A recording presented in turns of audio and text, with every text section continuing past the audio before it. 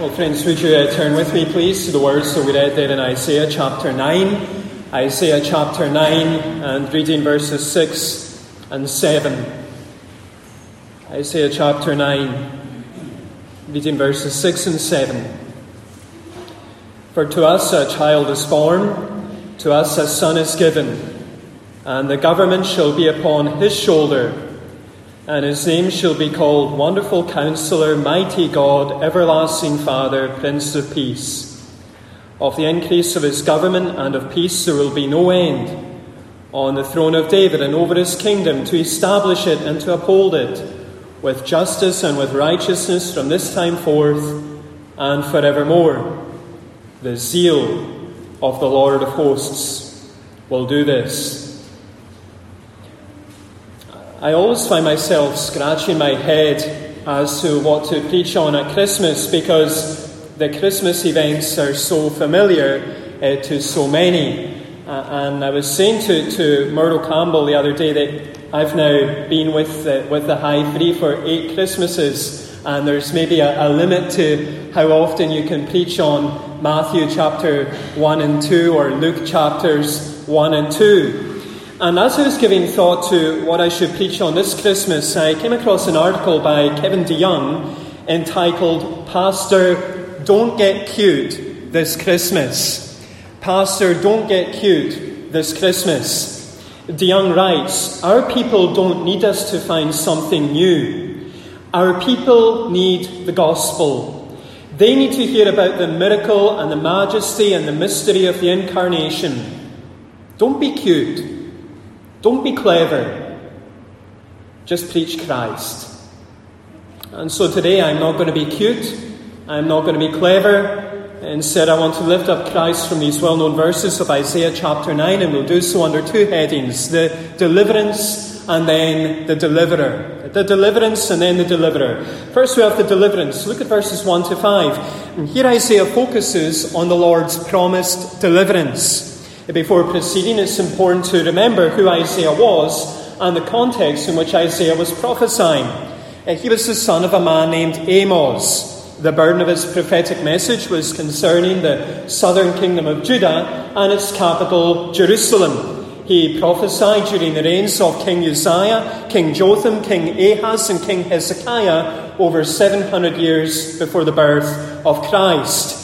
He prophesied during a time of political upheaval. The northern kingdom of Syria were very much on the ascendancy and about to swallow up the northern area of Israel.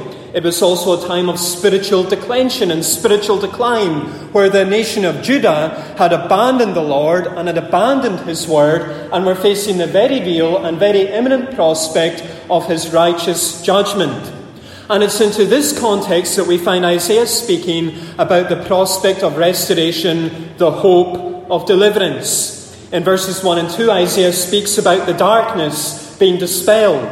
Isaiah begins by claiming that there will be no gloom for those who are in anguish. Verse 1, he speaks here about the former times when the Lord brought contempt upon the land of Zebulun and the land of Naphtali. These were territories in the far north of the kingdom of Israel.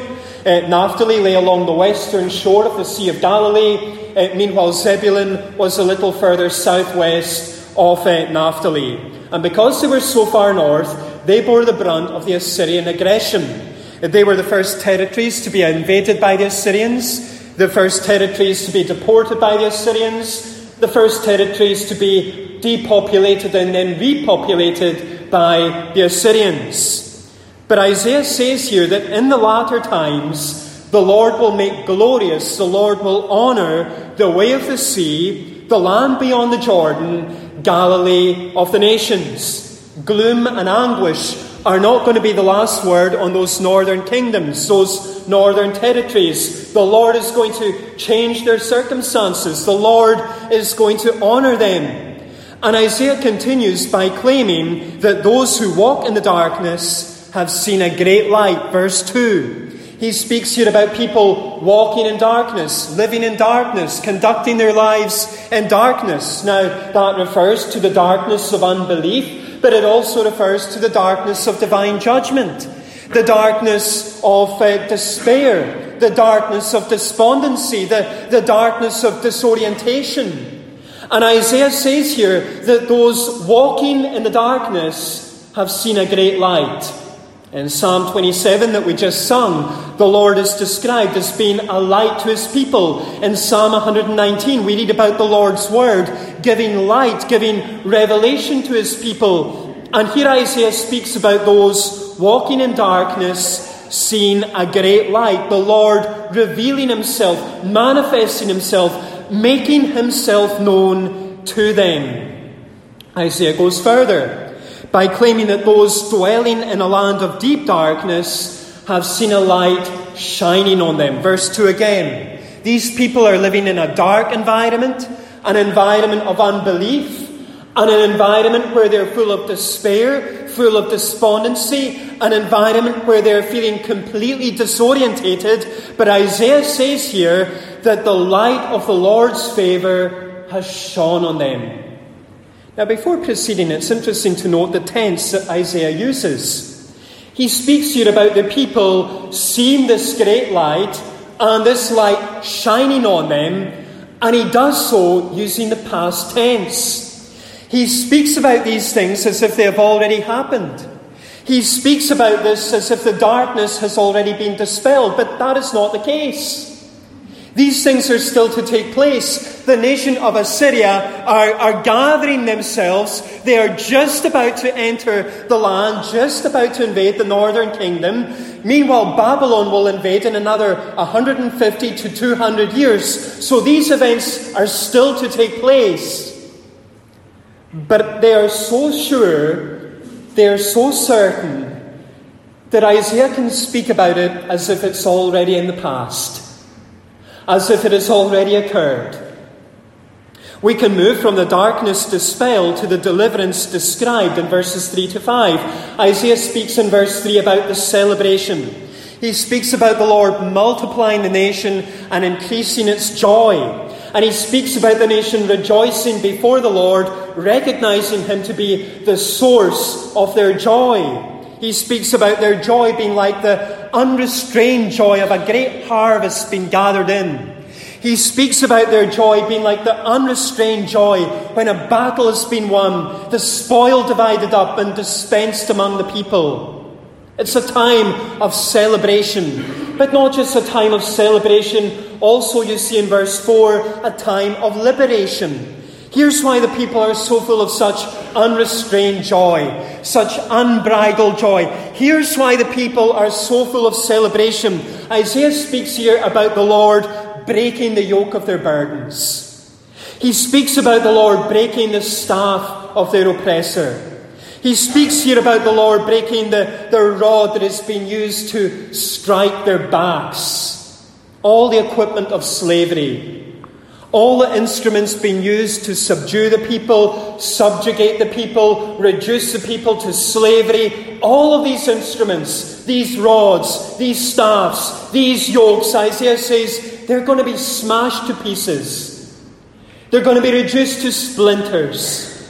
The Lord is going to liberate his people. And Isaiah says here that he will liberate his people in the same way that he liberated them in the days of Gideon when he defeated the Midianites in Judges 6 and 7. A time of liberation. But not just a time of liberation. Look at verse 5. A time of pacification. Isaiah's just spoken about the Lord liberating his people so that they can rejoice.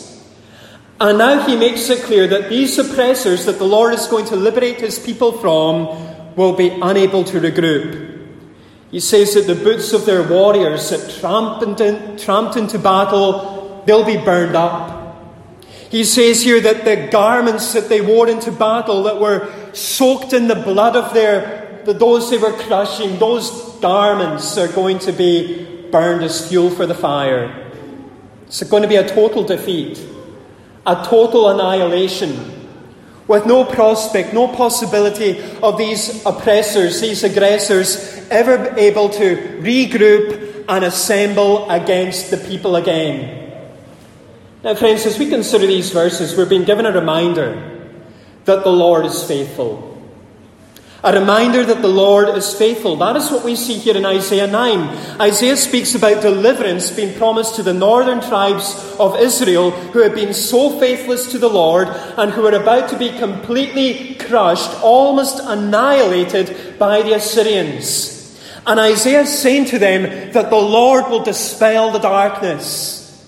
He's saying to them that the Lord is going to deliver them. Dale Ralph Davis writes, "The Lord never forgets his people. Even a people beaten down, even a people clobbered by enemies, even a people living for the most part in their own self-chosen spiritual darkness, dwelling in a land of deep darkness, the Lord never forgets his people." And that is so important for us to reflect on at Christmas. We have a God who refuses to let go of his people. We have a God who doesn't forget his people. We have a God who is faithful. And sometimes we need to be reminded of this, and sometimes, even at Christmas, we need to be reminded of this. We often hear that Christmas is the most wonderful time of year. For many people it is. But for some of us it might be a time of gloom. For some of us it might be a time of anguish. For some of us it might be a time of darkness. Perhaps it's the darkness of an illness. An illness that we are going through and we feel that we have been driven to wit's end corner. Or perhaps it's the darkness of a depression, a despondency, a discouragement that won't lift.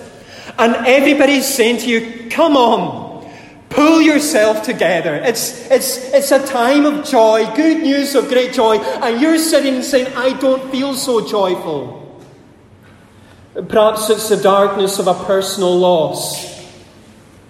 The aching void felt by the absence of loved ones who are such a large, such an integral part of our lives. And you're going to be looking at your Christmas table in a little while and you're going to think, well, my dad used to be there. My grandpa used to be there. My husband, my wife used to be there. My child used to be there.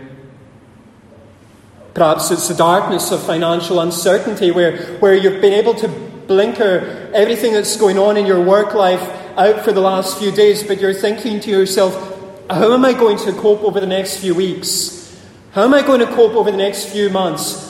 What's my electric bill going to be like? What's my grocery bill going to be like come the end of January? Perhaps it's the darkness of spiritual failure. That you're sitting here today and you're thinking to yourself, I've let myself down.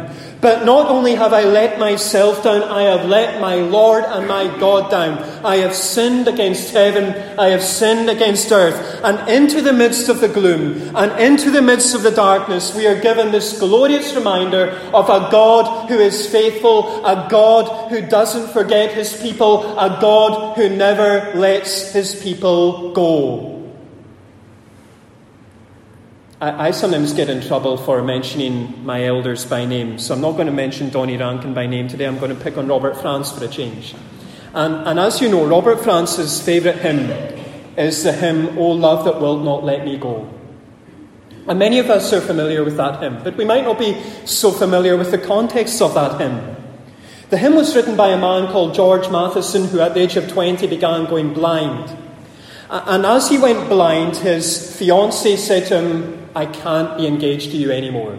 I've got to break it off. I can't be married to a blind man. And so George Matheson was left alone. He was cared for by his sister. His sister did so much for him, and eventually he was able to pastor a congregation of 1,500 people, completely blind, but with the help of his sister. But the time came when his sister fell in love, and she was engaged to be married, and eventually, the family were all together the night before the wedding, and when they were together that night, George was left alone in the manse. He didn't want to go to this kind of celebration. He felt that the one person who was there for him, the one person who had supported him, the one person who had come through for him again and again, that one person wasn't there for him anymore. And in that gloom and in that darkness, he composed the hymn, O love that wilt not let me go. O love that wilt not let me go. This morning, this Christmas, I want to encourage you by drawing your attention to the God who is faithful, drawing your attention to the God whose love will not let go of his people, drawing your attention to the God who is faithful. Whatever you are going through today, friend, or whatever you might be going through tomorrow, and you've been able to just put it to the back of your mind for Christmas, but you're thinking, how am I going to cope tomorrow? Whatever you are going through, whatever you are facing, whatever you are experiencing, friend, there is a God who is faithful. There is a God who will not let you go. And even today, even if you're going to be sitting alone, having Christmas dinner by yourself, you are not ultimately alone, because there is a God who doesn't let his people go. Well, this brings us second to the deliverer. Look at verses 6 and 7. Here Isaiah focuses on the Lord's promised deliverer. The Lord's promised deliverer. Verses 6 and 7, Isaiah gives a description of that deliverer. Up to this point, Isaiah has spoken about what the Lord will do. He has spoken about the Lord delivering his people, and now Isaiah speaks about the one through whom the Lord will deliver his people. We see that in verse 6. Isaiah starts by saying, "For to us a child is born, to us a son is given." Isaiah is making the point that the things that he has spoken about in verses 1 to 5, this great deliverance, is going to come about because a child will be born. The Lord's answer to everything that has troubled his people, victimized his people, brutalized his people, oppressed his people, the Lord's answer to everything that has left his people in a very dark place, a very low place, is the birth of a child, the giving of a son, an appointed deliverer. And Isaiah says here that the government will be on his shoulders. This child will be no ordinary child. He will be a king, he will be a ruler, he will be a sovereign. And Isaiah goes on to tell us the names of this child. Look at verse 6. He'll be called Wonderful Counselor. Isaiah often speaks about the limitations of human wisdom, the limitations of human counsel. But this child, this king, will possess wisdom, counsel that can only be described as wonderful. He will know what to say and what to do on every occasion for every person. He will be called Mighty God. Throughout the Old Testament, the Lord is referred to as Mighty God. And now this child, this king, is called Mighty God. He will be one who is strong, one who is powerful, one who can deliver his people, one who can defend his people, one who can defeat the enemies of his people. He'll be called Everlasting Father. That term Father indicates that this child, this king, will have a care for his people, a concern for his people, a compassion for his people. And it's a care, a concern, a compassion that is everlasting. It goes on forever and ever. And then he will be called Prince of Peace. That word peace carries the idea of wholeness and well-being. It's about an end to hostility, an end to warfare. And this child, this king, will be called Prince of Peace. He will establish peace between men and men, but also and ultimately peace between God and man. And having drawn our attention to the names of this child, this king, Isaiah draws our attention to the rule of this child, the rule of this king. Look at verse 7. He starts by saying that the increase of his government and of peace will have no end. This king's government, this king's reign, the scope of his kingdom will only increase. It will only expand. It might start off small. It might seem to have no substance, no significance, but it will grow and grow and grow. There will be no end to its growth. Isaiah continues by saying that this king will establish and uphold the throne and kingdom of David. 2 Samuel 7, the Lord promises David that he will establish the throne of one of his descendants. And here we find this child, this king, being spoken of as that descendant of David. He will sit on David's throne. He will establish and uphold David's kingdom as David's descendant. And Isaiah concludes by saying that this king will reign with justice and righteousness from this time forth and forevermore. That's what characterizes his reign. Justice. Righteousness. There won't be any allegations of sleaze, allegations of spin, allegations of scandal when it comes to his reign. There won't be any accusations of conspiracy, accusations of compromise, accusations of cover-ups when it comes to his rule. When people look at his reign, when they look at his rule, they will say, there's a reign, there's a rule that is characterized by justice and righteousness. And that will continue forever and ever, Isaiah says. You know, so often we hear about people who become corrupted by power. When I was in 5th year at school, we spent about a year studying Shakespeare's Macbeth. I mean, imagine that, a whole year studying Shakespeare's Macbeth. I used to be able to quote Macbeth by memory. You know, you just spend all that time in this play. And I still enjoy watching dramatizations of it. And it's a fascinating play because you've got this character, Macbeth, who starts off as quite a good guy. And then the seed is sown into his head that he could possibly become king. And he is just gripped by this insatiable desire to become king, so that he murders King Duncan to achieve that throne. But he's not content to just attain the throne. He becomes increasingly corrupted in his desire to maintain and hold on to that throne, so that he ends up murdering a number of other characters in the play. He's on this downward spiral. He's full of compromise, full of corruption. But here Isaiah says that despite this king's increasing power, increasing reign, increasing control, his reign will always be characterized by justice, righteousness, always above reproach.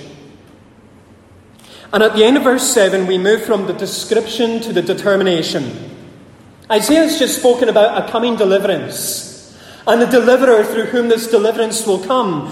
But remember, friends, Isaiah is addressing a people living in gloom, a people living in anguish, a people living in darkness. Isaiah is addressing a people who are being told the Assyrians are going to come and crush you. And after the Assyrians have made mincemeat out of you, the Babylonians are going to come.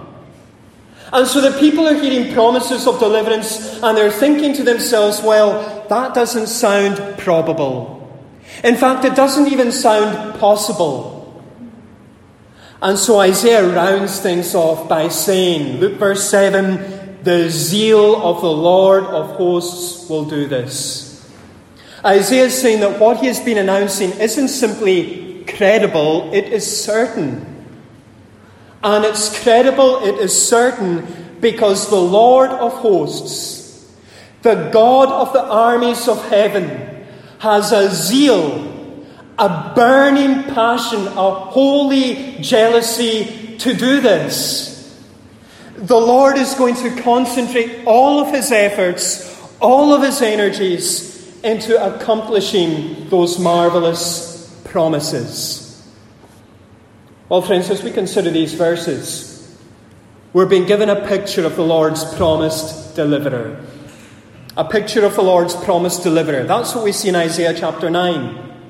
Isaiah claims that this deliverer will start out as a child being born and a son being given. Isaiah continues by saying that the names of this child will be Wonderful Counselor, Mighty God, Everlasting Father, Prince of Peace. And Isaiah goes further by saying that there will be no end to the increase of his government, that he will establish and uphold the throne and kingdom of David, and that his reign will be characterized by justice and righteousness. This deliverer will be a great king, but he will be more than a great king. He will be a divine king. He will be one who possesses all that is needed to deliver his people, all that is needed to secure their salvation. And friends, that is so important for us to reflect on at Christmas.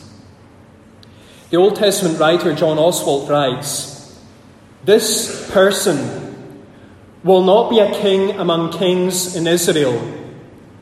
Rather, he will be the final king. He will be the king to end all kings." Thus the prophet Isaiah envisions the ideal Davidic monarch.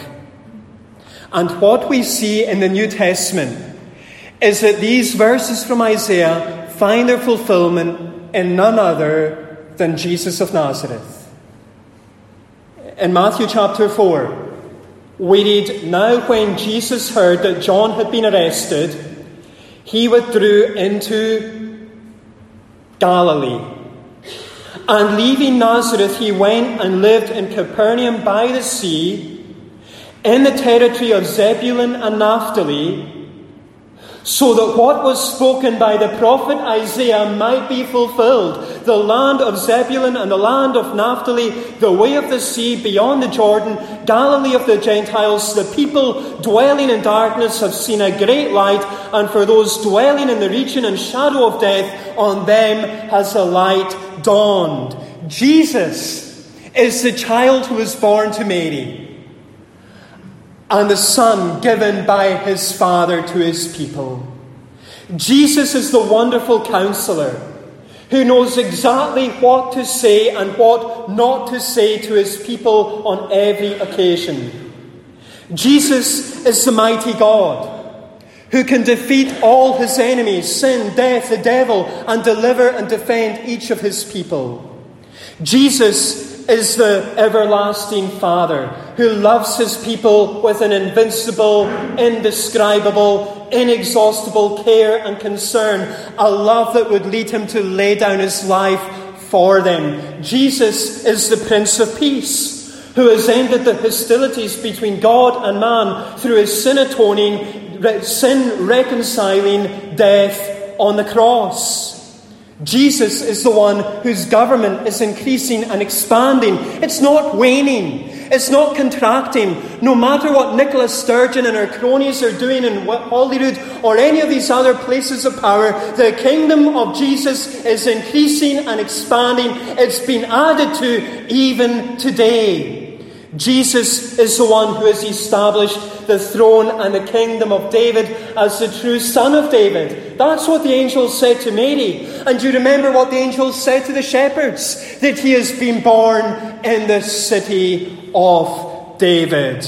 And Jesus is the one whose reign is characterized by justice and righteousness. No sleaze with Jesus. No scandal with Jesus. No cover-ups with Jesus. No compromise with Jesus. He is the one who does all things well. And his reign brings blessing to his people. We have a new king this year, King Charles.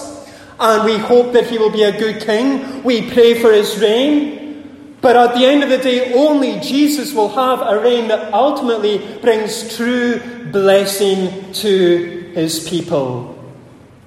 There's a very famous sermon preached by an African-American preacher, S.M. Lockridge, where Lockridge said to the congregation, "The Bible says my king is the king of the Jews. He is the king of Israel. He is the king of righteousness. He is the king of the ages. He is the king of heaven. He is the king of glory. He is the king of kings. And he is the Lord of lords. That's my king. He is God's son. He's the sinner's saviour. He's the centrepiece of civilization. He is unparalleled. He's unprecedented. He is the loftiest idea in literature, the highest personality in philosophy, the fundamental doctrine of true theology. He is the only one qualified to be the all-sufficient saviour. He is indescribable. He is incomprehensible. He is invincible. He is irresistible. You cannot outlive him. You cannot live without him. The Pharisees couldn't stand him, but couldn't stop him. Pilate couldn't find any fault in him. Herod couldn't kill him. Death couldn't handle him. The grave couldn't hold him. That's my king. If you ever watch the video of it, you have the whole congregation saying, Amen. And if we were like that congregation, I hope we would say the same. Amen. That's my King. That's what we celebrate at Christmas, friends. The truth of the child lying in the manger is none other than the long-promised, long-awaited, long-anticipated, heaven-appointed King of Kings.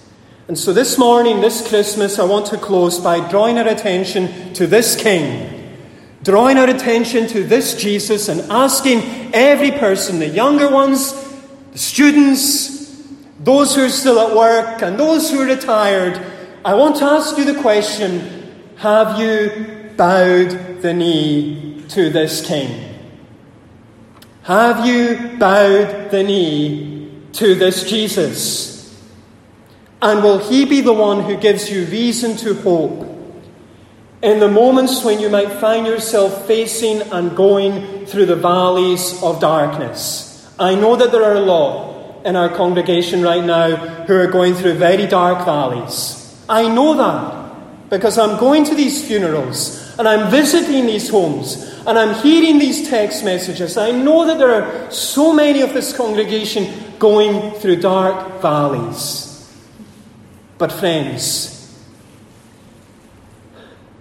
even in the valley, let's look up and look to this King. Look to this Jesus. Let's pray. Our God and our Father, we thank you and bless you that you are the God who is faithful, that you are the God who doesn't forget and doesn't abandon his people. We thank you that you didn't abandon these kingdoms of Israel and Judah, leave them to their own devices. You didn't leave them ultimately in the grip of Assyria and Babylon, that you're the God who promised them a deliverance and that deliverer came in Christ.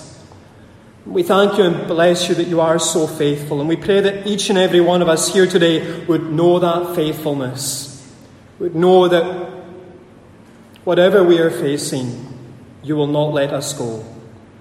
We pray that you might give us the grace to lift up our eyes and to look to this deliverer. That you would give us the grace to look up and look and see Jesus, the one who is the wonderful Counselor, the one who is the mighty God, the one who is the everlasting Father, the one who is the Prince of Peace. That whether we are finding ourselves in a time of joy and gladness today, or maybe some going through dark and difficult places and valleys, let us lift up our eyes, O Lord, we pray, and see this Jesus, in whose name we pray these things. Amen.